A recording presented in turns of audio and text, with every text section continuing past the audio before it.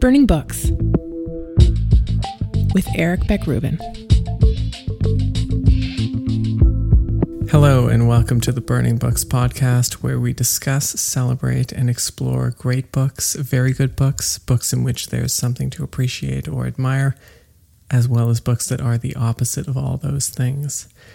Today, we're into the last episode of the Centenary Declaration season, where we've looked at books about Israel from writers both within and without, including Syed Kashua, Asaf Gavron, Orly Castell-Bloom, Dror Burstein, Zachary Lazar, S. Yazar, and Yoel Hoffman. Some are written in Hebrew, others in English. Some are contemporary, others classics. Today, we're finishing off the season by looking at a book that's unusual for the podcast, a non-fiction book and an academic text at that. The book is called The Binding of Isaac, and it's about Genesis chapter 22, the story of the binding and near sacrifice of Abraham's son, Isaac. The subtitle to the book, which gets straight to the point, is A Model of Religious Disobedience. So, The Binding of Isaac, a model of religious disobedience.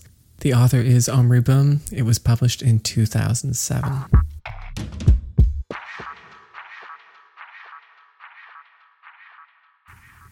Genesis 22 in the Bible tells the story that follows when God orders Abraham to sacrifice his only son, Isaac. As Boehm's book focuses on this chapter, I think maybe we should just hear the original read out loud, beginning to end. We'll revisit the sections later, but here first is the whole thing. Translation by Gunter Plaut. Sometime afterward, God put Abraham to the test. He said to him, "Abraham." And Abraham answered, "Here I am." And he said, "Take your son, your favored one, Isaac, whom you love, and go to the land of Moriah, and offer him there as a burnt offering on one of the heights which I will point out to you." So early next morning, Abraham saddled his ass and took with him 2 of his servants and his son Isaac. He split the wood for the burnt offering, and he set out for the place of which God had told him. On the 3rd day, Abraham looked up and saw the place from afar. Then Abraham said to his servants, "You stay here with the ass. The boy and I will go up there. We will worship, and we will return to you." Abraham took the wood for the burnt offering and put it on his son Isaac. He himself took the firestone and the knife, and the 2 walked off together. Then Isaac said to his father Abraham, "Father," and he answered, "Yes, my son." And he said, "Here are the firestone and the wood, but where is the sheep for the burnt offering?" And Abraham said, "God will see to the sheep for his burnt offering, my son." And the 2 of them walked on together. They arrived at the place of which God had told him. Abraham built an altar there. He laid out the wood. He bound his son Isaac. He laid him on the altar on top of the wood. And Abraham picked up the knife to slay his son. Then an angel of the Lord called to him from heaven, "Abraham, Abraham." And he answered, "Here I am." And he said, "Do not raise your hand against the boy or do anything to him, for now I know that you fear God, since you have not withheld your son, your favored one, from me." When Abraham looked up, his eye fell upon a ram caught in the thicket by its horns. So Abraham went and took the ram and offered it up as a burnt offering in place of his son. And Abraham named the site Adonai Yireh, whence the present saying, "On the mount of the Lord there is vision." The angel of the Lord called to Abraham a second time from heaven and said, "By myself I swear, the Lord declares, because you have done this and have not withheld your son, your favored one, I will bestow my blessing upon you and make your descendants as numerous as the stars of heaven and the sands on the seashore, and your descendants shall seize the gates of their foes. All the nations of the earth shall bless themselves by your descendants, because you have obeyed my command." Abraham then returned to his servants, and they departed together for Beersheba.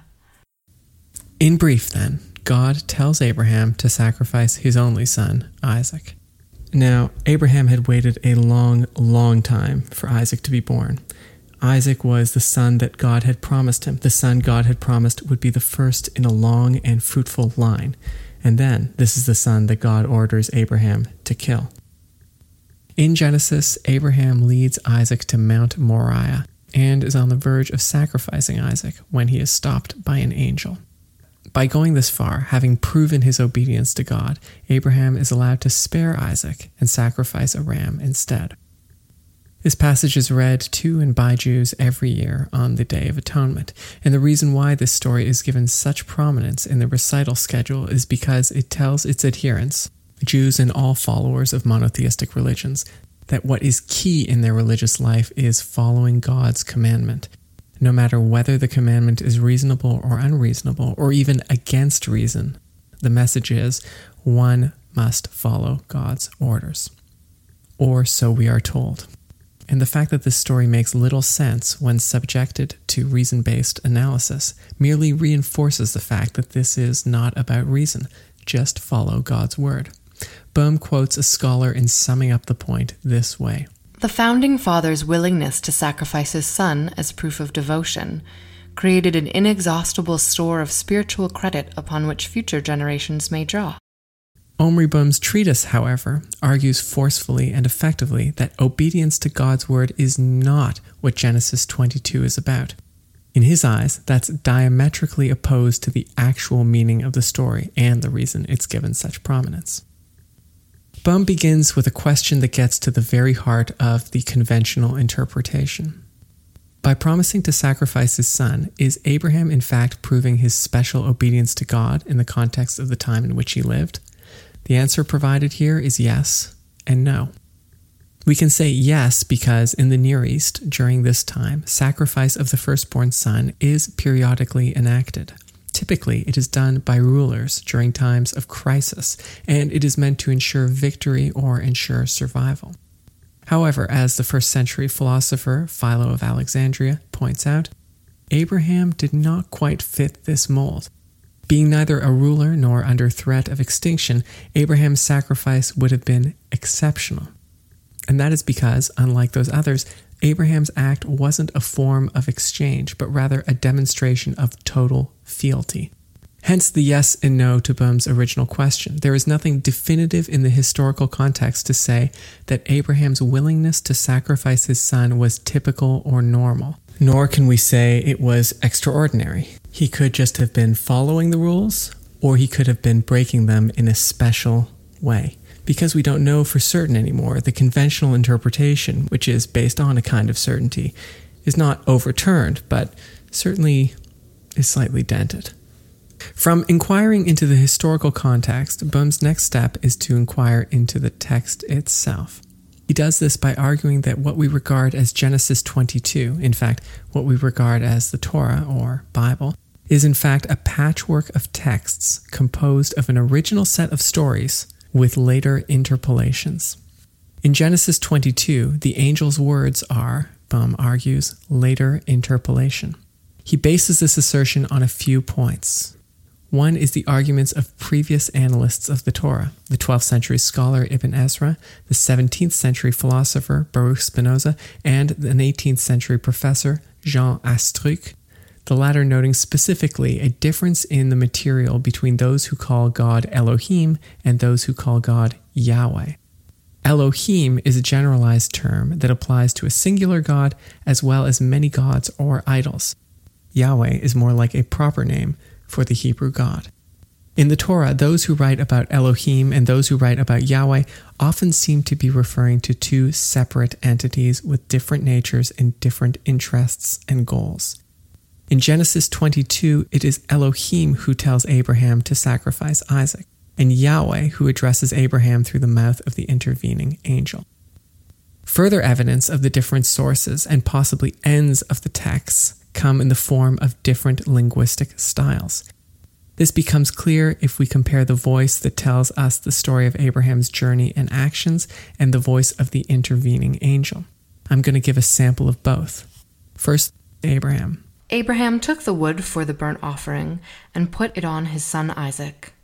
He himself took the firestone and the knife, and the two walked off together. They arrived at the place of which God had told him. Abraham built an altar there. He laid out the wood.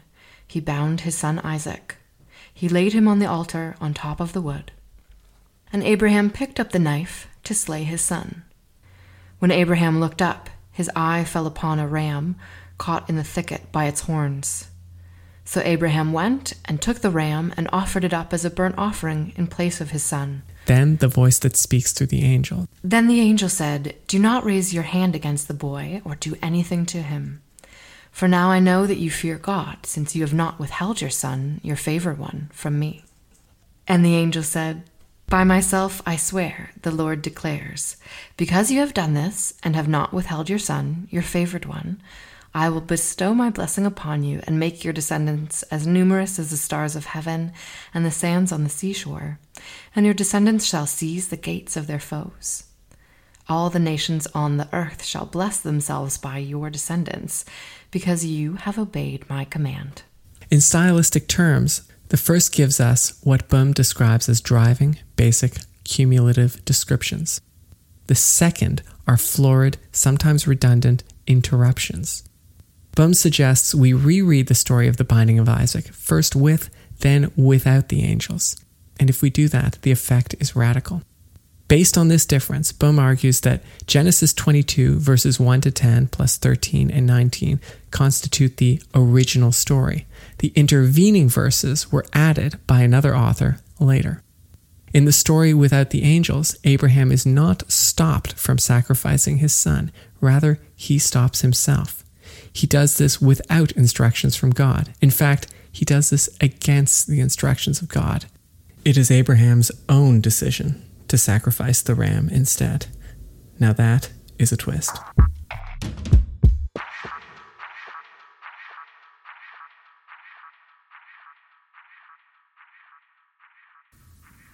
Divided into parts, an original and a later intervention, the story of Abraham and Isaac, always considered a model of obedience to God, is now, as Omri Boehm describes it, a model of disobedience, Abraham making his own decision against God's commandment. To Boehm, however, Abraham's autonomy is not a surprise.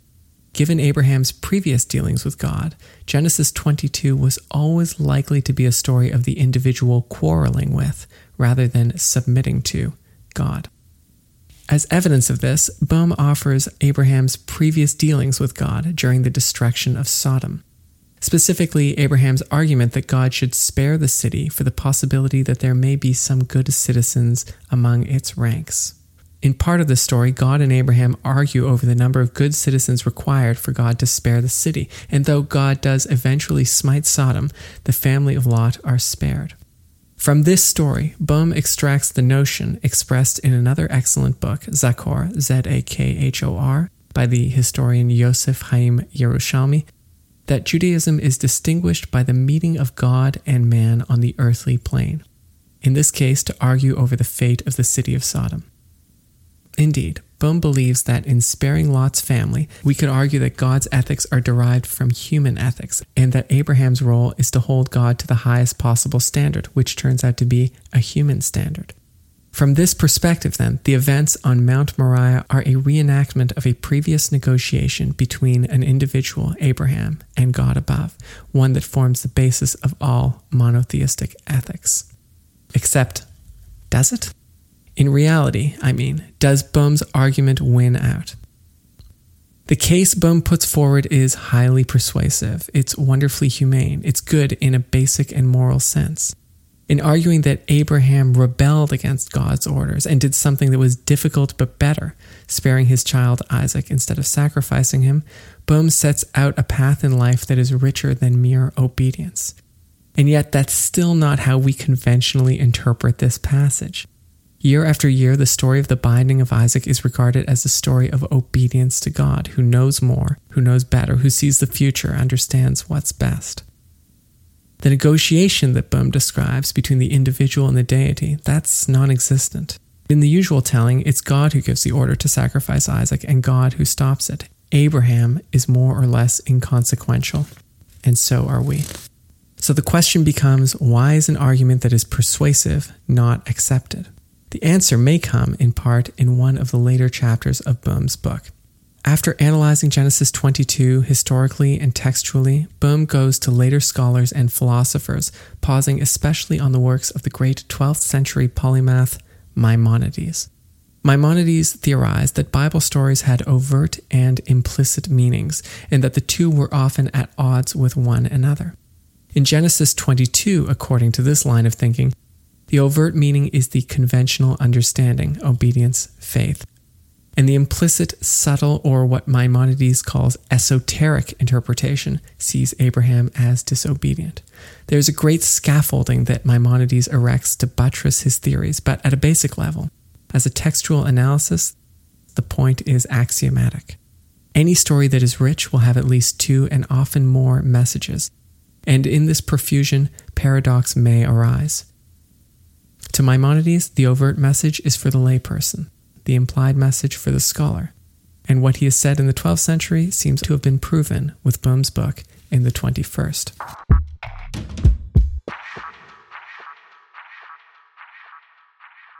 Maimonides' description of the overt and implicit text makes sense in context, but leaves a question that, to my mind, was unanswered by Boehm.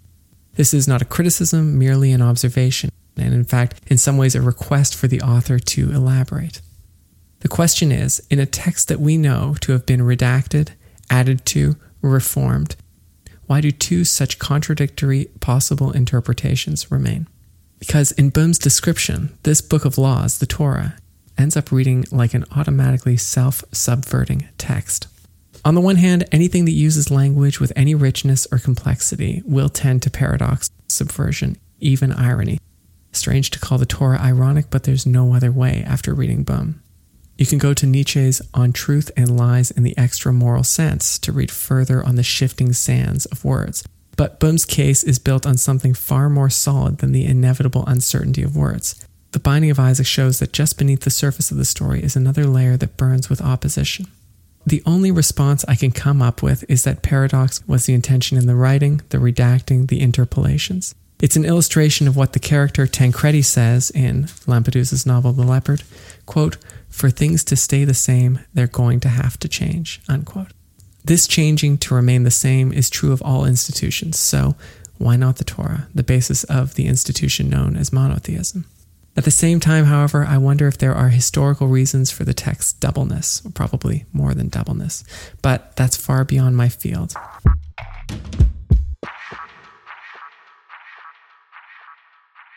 The Binding of Isaac ends by comparing a later and similarly consequential story of a father sacrificing a son, this son being Jesus. Like Isaac, Jesus also climbs up a hill. Like Isaac, he is forced to carry the wood on which he will be sacrificed. And like Isaac, Jesus is called a lamb. Jesus is taunted as king of the Jews, and in his time, Isaac was destined by God to be a great father to those same people. However, there is a major difference in these stories. In the Christian story, a religion is founded on the killing of the son. In Genesis 22, the survival of Abraham's seed was not the result of his willingness to kill the beloved son. It was the result of his refusal to do so. In offering this lesson, warning, subversion, the end of this book displays all the elements that make it, through and through, a fascinating analysis.